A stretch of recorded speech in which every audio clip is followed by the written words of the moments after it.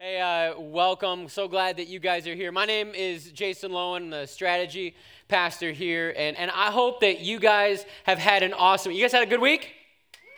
Yeah, all right. So glad you guys are here, spending an hour of your weekend here with us. I mean, it's exciting. There's finally snow in Michigan. Yeah. Hey, as we're diving in this morning, I want us to first, let's ask this question. What is the Bible? What is the Bible? The Bible is basically broken up into two parts. There's 66 books. The first half of the Bible is the Old Testament. It was written over the course of about 1,000 years, from about 1450 BC all the way to about 400 BC. And then the second half of the Bible, the last 27 books, were written over the course of about 50 years, between 45 and 95 AD. There's actually over 40 authors that penned the pages of the Bible, from shepherds to fishermen to farmers to tent makers, philosophers, physicians, and kings. The Bible was, in its original language, was written in three different languages. The Old Testament was primarily written in Hebrew. The New Testament was primarily written in Greek. And then there's portions that are in Aramaic. Now, in that video, the guy mentioned the canon of Scripture. And no, it's not referring to that device that blasts clowns at circuses. That's not the canon of Scripture. The canon of Scripture, canon comes from a Greek word, which simply means like the standard of measurement, to be able to determine like what is a part of that thing. And so the canon of Scripture is the standard, or the measuring rod by which we determine which books are the part of the authoritative, inspired Word of God. What should be in the Bible. And so the very first time that there was ever a complete list of the canon of Scripture actually comes from 375 AD, as the first time that the canon of Scripture was ever fully recorded. And these are all interesting facts, but the most incredible thing about the Bible is that the Bible is a uniform and beautiful account of the history of mankind and of the people of Israel. But most importantly, every single part of the entirety of Scripture points towards Jesus. But points towards the second person of the Trinity, God in the flesh, who came to earth to rescue us from all that we had messed up of our lives. Our Father in heaven, he loves you and he loves me so much that he sent his one and only Son, Jesus, to be born, to live as a man, 100% human, but also 100% God, to die in our place for our sins. But then to not stay dead, to rise from the dead after 3 days, conquering sin, conquering death, conquering the grave, all so that you and I could experience life in the way that our Father in heaven intended for us to experience it. That means an abundant life, a life that is free from the slavery of sin. And that's just kind of a word that means if we were to, on our own, pursue life without any guidance and direction from God, we would naturally sin. We would naturally drift towards destruction and chaos. But so he came to give us this abundant life, but Jesus also died and rose again so that when we trust in him, we could have, get this, 100% confidence that when we die, we will spend eternity with our Father in heaven. That's good news, isn't it? Yeah, it's good news. Our loving Father, he cared so much about you and me. He cared so much that we would know and understand and experience his lavish love for us, that he went to incredible lengths to ensure that the pages, the words within these books, these 66 books, from the stories in the Old Testament to the wisdom that's found throughout it, the life and the ministry of Jesus, all the stories in the accounts of how the early church got started, he made sure that every single word was exactly the way it needed to be, so that you and I would know that he loves us. But this book, it's not just ink on paper, it's way better than that. This book is inspired. Here's what I mean by that. The third person of the Trinity, the Holy Spirit, inspired, moved men, encouraged men, helped to show men what they should write, how they should write it, used their personalities and their experiences to put these words on paper, all so that we would understand that our Father in heaven is pursuing you and me. Also that we would know his incredible love, so that over the last 4,000 or more years, we would have evidence. We would see that he wants you and he wants me to be in this relationship with him. Also, that we would know and understand his incredible love for us, because when we do, it will make your life better and make you better at life. And so in this series that as Melissa said, we're in week 3 of the series, What's Next? We've been talking in this series about the reality that if left to our own devices, if we don't have a plan, then we will naturally drift away from what is best for us. And we see this in the way that we eat. And, well, okay, just in full disclosure, as I was writing this and preparing for this message, I was polishing off a Sam's Club cinnamon roll, and it was pretty stinking good. But then I was like, dang it, evidence that if left to our own devices, we will naturally drift towards what is not best for us. Cinnamon roll. But we see it in the way we eat, we see it in the way we exercise, we see it in our marriages, we see it in our parenting, we see it at work, we see it in all areas of our life. But when we are intentional, when we have a plan, when we know what our next step is, then we can make significant progress in any of these areas of life. And in this series, and what I believe and what we as leadership at Grumlaw believe is that all throughout the human experience that we've come to understand that we're spiritual beings.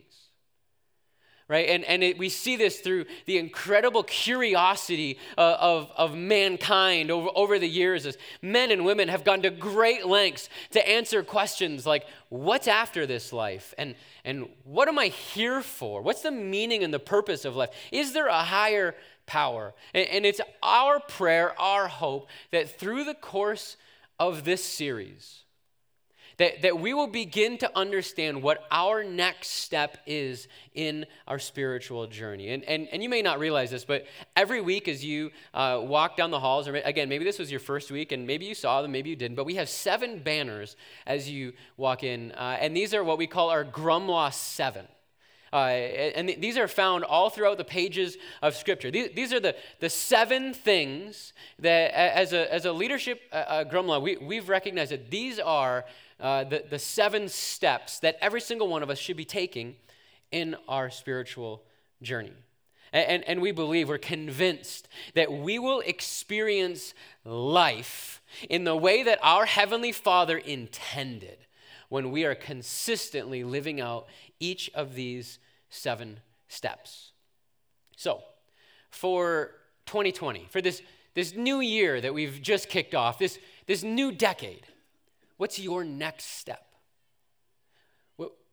What is it? What's your next step in your relationship with God? And we believe that it's somewhere along these Grumlaw 7. And so 2 weeks ago, Shay kicked off this series, talked about connect groups. That was 2 weeks ago. I would encourage you guys, if you have not yet signed up and to be a part of a connect group, to go and do that. You can even do that right now. I give you permission. You have my permission to get your phone out, go to grumlaw.com/groups, find an open group, and sign up. There's only 2 groups that still have openings and only a few spots in each of those groups, because honestly, most of us in this room are already in a group, because that's where life transformation will happen. In rows, not in rows, but in circles, in living rooms all around Genesee County, as we're dialoguing and talking about how to implement these things in our lives. So you go to grumlaw.com/messages. You can listen to that message that Shay preached 2 weeks ago about groups, or you can go to last week's message where Shay talked about baptism. Baptism is simply the public declaration of your faith in Jesus. And if you have not yet told your story and been baptized, please do that. You have no idea how your story will inspire the stories of others. So go to grumlaw.com/messages to get caught up, or you can go to Grumlaw Church, anywhere you guys grab your podcasts. You guys have probably been faced with this question, maybe not personally to receive it, but you've at least heard this. If you were offered the choice between either $1 million today or a penny a day doubled for 30 days, what would you choose? And just not to make an assumption, I'm curious. How many of you guys would choose $1 million today? Would anyone in? We got a couple people. Okay, you've maybe not heard this before. If you chose $1 million today versus a penny a day doubled for 30 days, you would be leaving $9.7 million on the table. That would have been a very foolish decision.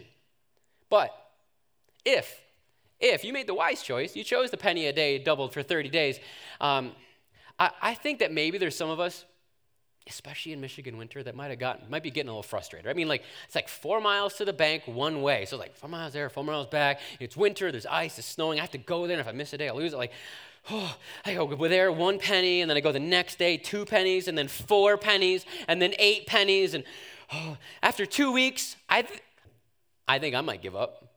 Right? I think some of us would probably get frustrated and give up. And if we did, if after 2 weeks, you would have collected a whopping $163.83. And it would have left an enormous amount of money on the table. Because on day 30, after a penny a day doubled for 30 days, on day 30, you would receive $5,368,709.12, bringing your grand total for the month to $10,737,418.23. Man, if this choice were ever actually to be presented to us, I mean, this would be one of those choices that has the potential to change our lives, right? One of those life-altering, life-changing decisions. And I know what some of you are thinking, well, money doesn't solve all your problems. No, but it makes things easier, doesn't it? Right? What I want to talk about this morning, though, is a decision that you have an opportunity to make this morning that has an even greater impact on your life, an even greater impact than $10.7 million. So this morning, let's take a look at what Jesus tells us about this life-changing decision from Luke chapter 6, verses 46 to 49. He says this: "So why do you keep calling me Lord, Lord, when you don't do what I say?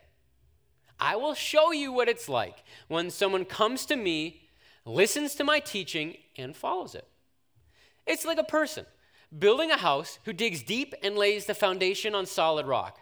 When? It's coming. When the floodwaters rise and break against that house, it stands firm because it is well built. But anyone who hears and doesn't obey is like a person who builds a house right on the ground without a foundation.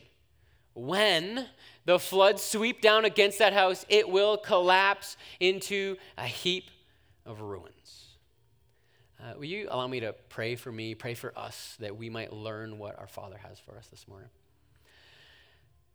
Father, I thank you that in the pages of the Bible, that you have provided for us the guidance, the wisdom that we need for life and godliness. Jesus, I pray that this morning you would use me, use your servant, God, to communicate clearly, God, that today, each and every one of us, that we would understand what our next step is in our relationship with you.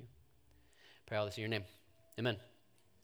So, Jesus, he cuts right to the heart of what it means to follow him, of what it means to have a relationship with him. It's evident in this passage that he cares deeply that we would hear from him and then do what he says. Hear from him and then do what he says. And the reality is we're asking this question, what's my next step? Here's one of the things I pick up from this passage. It's not going to be complicated. It's not going to be complicated. He's made it fairly simple. He's going to let you know what your next step is in your relationship with him. He may not tell you the end goal, or you might not be able to see the full vision of what that path is, but you'll at least know what's my next step. And those are the questions that we need to ask, right? How will we know what our next step is? Which then, according to this verse, means that we need to ask the question, how do we hear his voice? Because if we can understand his voice, we can know what our next step is, and we can do what he says, right? So the first, what is it not? What is it not? It's not coming to church. If you're relying on your time here on Sunday morning to discover what your next step is in your relationship with Jesus, if you're expecting to know the deep, powerful, intimate love of your Father in heaven simply because you're here on Sunday morning, simply because you came to church, you will always be extremely disappointed. And if that's been your attitude, I think that Jesus was talking directly to you when he said this, when he said, why do you keep calling me Lord, Lord, when you don't do what I say? Now don't get me wrong. Coming to church, it is so super important. But coming to church is not a relationship with Jesus. That would be like me living in the basement of my house, sleeping down there, living down there. My wife upstairs in the master bedroom, and we just basically live completely separate lives, except for maybe like once a week or once a month. Maybe like at Christmas and Easter, like we go for dinner. We go on a date, we go out for dinner. Well, tell you what, that'd be all I'd be getting that night, right? Guys, that's not a relationship. That's not a marriage that anybody would be proud of. And yet so many people who call themselves Jesus followers, we treat our Heavenly Father just like this. And then we wonder why when bad stuff happens, when stuff hits the fan, we wonder why God feels so distant.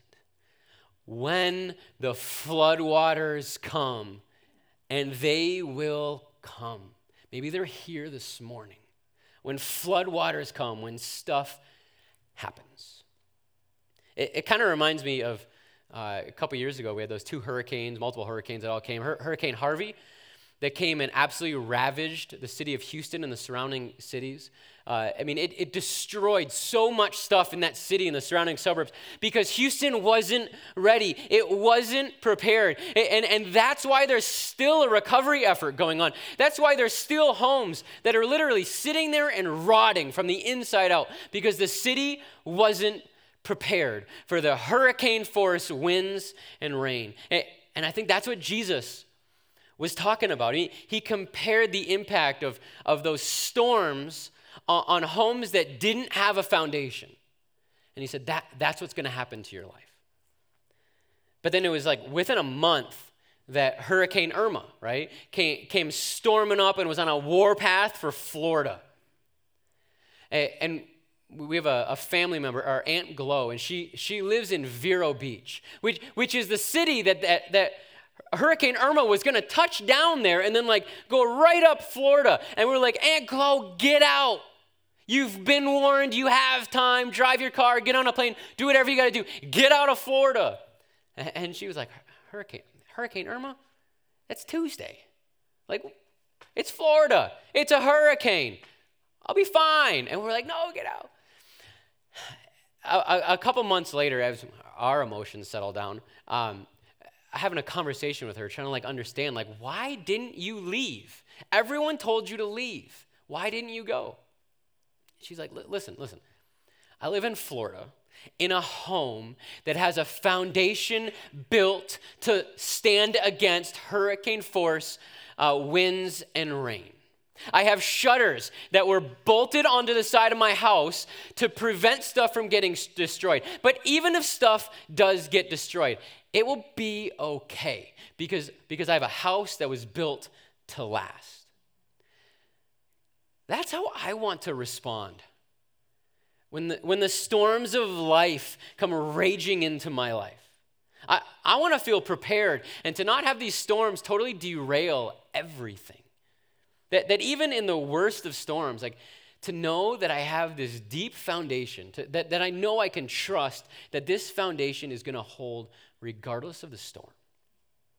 So how? How can you have that kind of a sure confidence? How can our lives be built upon a foundation like that? Well, I am very grateful that Jesus made this so super simple. Here's the answer to that question. Hear the voice of Jesus and do what he says. Seems pretty simple enough, right? I mean, he made it abundantly clear, simple, easy to understand. Hear the voice of Jesus, do what he says. I mean, you should probably do a little mic drop and walk off the stage and everyone go home right now. I mean, it's that easy. But if as I'm saying that, you're thinking, well, hold on a second. How do you hear the voice of Jesus? If that's the question rattling around your brain at this moment, you're asking the right question. Got an answer for you. Consistent daily encounters with your Heavenly Father through His Word, the Bible, and prayer, it will change you and make you better at life. You're going to respond better to adversity. You're going to respond with less anger, and you'll respond with a calm confidence in the storm. Consistent daily encounters with your Heavenly Father, that's what builds the relationship. Unfortunately, I've known and had conversations with way too many people who have walked away from church, who have walked away from God altogether, because when the storm came, when their kid was diagnosed with cancer, when they unexpectedly lost their job, when their parent suddenly died, everything collapsed. Their life fell apart. And many of these people that I've had a relationship with, that I've known, many of these people will call themselves Jesus followers. They were fairly consistently coming to church. Many would even say that they were spending time with God on a fairly consistent basis. And then life happened. Schedules changed. Had to pick up an extra shift. Kids started a new sport. Life happened. And just like that, their relationship with their Heavenly Father was put on the back burner, was neglected altogether. Guys, a consistent daily encounter with God, it kind of feels like getting a penny a day. Like it hardly seems like it really makes a difference. And I think that's why so many people give up after just like 2 weeks. But how could you possibly know the voice of God after only 2 weeks? I mean, you're leaving so much on the table, so much more than just $10 million. If after 2 weeks, you would have no idea how to recognize the voice of God because you don't hardly know Him. How could you possibly know His voice? How could you possibly know what He wants if after 2 weeks, you've only just barely gotten to know Him? And the sad thing is after 2 weeks, breakthrough is right around the corner because our relationship with our Heavenly Father, it's a lot like getting a penny a day doubled every single day, where each day builds on the previous one. And the more that we fall in love with Him, the closer we feel, the better we're going to be able to recognize His voice. If on day 14 we get $163, and on day 30 we get $5.3 million, totaling over $10.7 million, imagine what your life would look like if every single day for the next year you spent consistent time with your Father in heaven. The exponential impact of that singular choice would be beyond imagination. Because a daily encounter with Jesus, it will make your life better and make you better at life.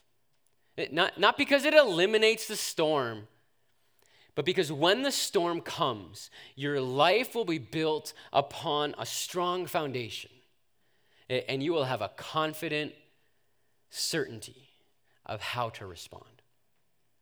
Okay, so what does a daily encounter with Jesus look like? I'm going to share with you what it looks like for me, but I'd also like to invite my beautiful bride up here and ask her to share. Yeah, I'm excited to have you up here, dear. Oh, good. You better be. Because there's no right one way for us to have a daily encounter with Jesus. The important thing is that as a Jesus follower, we have our lives built upon a foundation that will last. So, Laura, What does your daily encounter look like? Yeah, right now it looks like starting off with doing some prayer journaling. So I just get out a notebook and I just talk to God through the written word. And I really like to start with just like thanking him for who he is and what he's done. And then I move into like asking him for things. Yeah, for sure. So for me, I got these two. This one, as I mentioned earlier, this is my Bible. It's actually a journaling Bible. So right now I'm going through the book of Galatians, and so I'll spend some time just kind of reading a couple verses and asking God to like help show me what are you trying to teach me. And I'll write a couple notes in the margins, and then this is my journal, and I'll spend some time just kind of processing what's going on in life, what he's been teaching me in his word, and just kind of writing through that. And then one of the other things that I do is on my way into work or to a job site, I like to kind of keep the radio off, at least for that first trip, and just try and ask God, like, God, speak to me. What is it that you have for me? So for me, I usually spend, 15 to 20 minutes. Honestly, it kind of depends on when the kids get up and start bothering me. So parents, I know you guys can relate to that. Laura, what about you? How long do you usually spend time? Like, what does that look like for you? Yeah, usually about 15. And I forgot a huge portion of my daily time with God, which is reading the Bible. Oh, It's yeah, very it's important. Yeah, so I pray, I do that. But then I go through a devotional, so kind of change it up. And a devotional is just something where there's usually like a passage of scripture, just some Bible verses that you read, and then just someone's kind of thoughts about the verses, and I read through that. But yeah, for me, it's usually somewhere around 15 minutes. Yeah. Okay, so I know we've all had seasons where we neglect that daily encounter. What kind of an impact does that have on your life? Yeah, well, it has a really big impact because you've experienced it. No, never happens. But what I notice is that even if it's like a day that I go without spending that time with Jesus, I become just the center of my whole world, and that happens way too easily for me. I start just to think about myself. God just way too easily like slips away as not the most important thing and not my priority. I become my priority, which then makes me more easily irritated with people. Sometimes words start coming out of my mouth that I'm not proud of. And yeah, it's just like everything is about me, and I lose sight of what's truly important. Yeah. I know for myself, yes, even as one of your pastors, sometimes I go through seasons like that. For me, the telltale sign that my daily encounters with God has slipped is when my wife confronts me with something and I refuse to admit I'm wrong. And then she confronts me about that, and I'm like, dang it. When I know when I am unable to admit when I'm wrong, it's almost always because I've neglected my time with God. All right, so Laura, last question. If someone's sitting here, and I'm sure there's multiple people that are sitting here this morning like, man, like, I just started my relationship with God, and I mean, I'd love to say I would like to commit for a whole year, but I don't know if I'm there yet. Where would you say that someone should start this daily encounter? Yeah, I think you got to take it like one day at a time. I think you just have to make the commitment, like in your heart right now. I'm just going to do it. I'm going to stop making excuses for myself. My relationship with God is my priority, end of story. With that, a way that you can make it more of a priority is it can look like just setting your alarm 15, 20 minutes earlier in the morning. I know that's like the lamest response ever. No one wants to get up earlier, but it helps. And Jesus models in Scripture time after time getting away early in the morning with the Father. And I think we would do really well to follow that example. But if we mess up, if we sleep in, if we hit snooze, like whatever it is, it's not over. Like, pick it up on your lunch break. Do it before you go to bed. God loves you. He just wants to be there and spend time with you. Then with that, what you guys can do is you guys can go through a Bible study on a free app. It's called YouVersion, and there's one on there that I really like and would recommend starting with. It's called What on Earth Am I Here For? It's by Pastor Rick Warren. He's based in California, and like the name states, What on Earth Am I Here For? It walks you through what we're here for and like why God created us and just the plans that he has for us and how to get into that closer communion with him. You can go through it with people, so that's another huge encouragement that I would give you guys is find someone who's minimally interested in spiritual things But if you're a believer, maybe another believer, go through it together. And it has places where you can check off, like, okay, yes, I read the Bible verse for the day, I read the devotion, and then you guys can actually chat back and forth about the study right there in the app. So that's a great place to start. Yeah, for sure. Thanks. Okay, so if you're like, man, I've been a Jesus follower for some time, and I'm ready to rock. I'm ready to go. I really want 2020 and this next year and this next decade to be built on that solid foundation. What I would love for every single one of us to do, I want all of us to get out your phones. Hopefully you guys all have a smartphone. If you don't, there's like a Walmart right down the street. You can go buy one. And I want you guys to download this app called Read Scripture. The Read Scripture app. And this is something that as an entire church, we're going to go through this together. So here's what it is. In the Read Scripture app, it's going to actually walk us through. You're going to be able to read the entire Bible over the course of this next year. So it's going to give you daily readings. It's also going to give you some really well-done videos to help explain some of the context of what we've been reading. And then either through social media or up here on the stage throughout the course of this next year, we're going to be dialoguing together about what we've been reading and what we've been engaging with in the Bible. So really encourage you guys, even right now, download the app called Read Scripture and commit to going through the Bible and reading every day for this next year. But if you're here this morning, you're like, man, I'm new to this whole church thing. Maybe this is my first time here. I don't know. I don't even know if I believe this whole thing yet. And if that's you, tell you what, we bought a whole mess of Bibles, not just for you, but for you. I would encourage you, I would implore you, pick up one of those Bibles, totally free. You owe it to yourself to at least read one of the 4 Gospels, either Matthew, Mark, Luke, or John, one of the first 4 books of the New Testament. Read one of those. The account of Jesus and all that he's done to pursue you. Guys, this morning we've got to ask ourselves, what are we going to do with what we've heard? What kind of a person do we want to be? Are we going to be the type of person that hears a message like this and ignores it? We've seen the impact of that. Or are we going to be the type of person that hears this message and changes?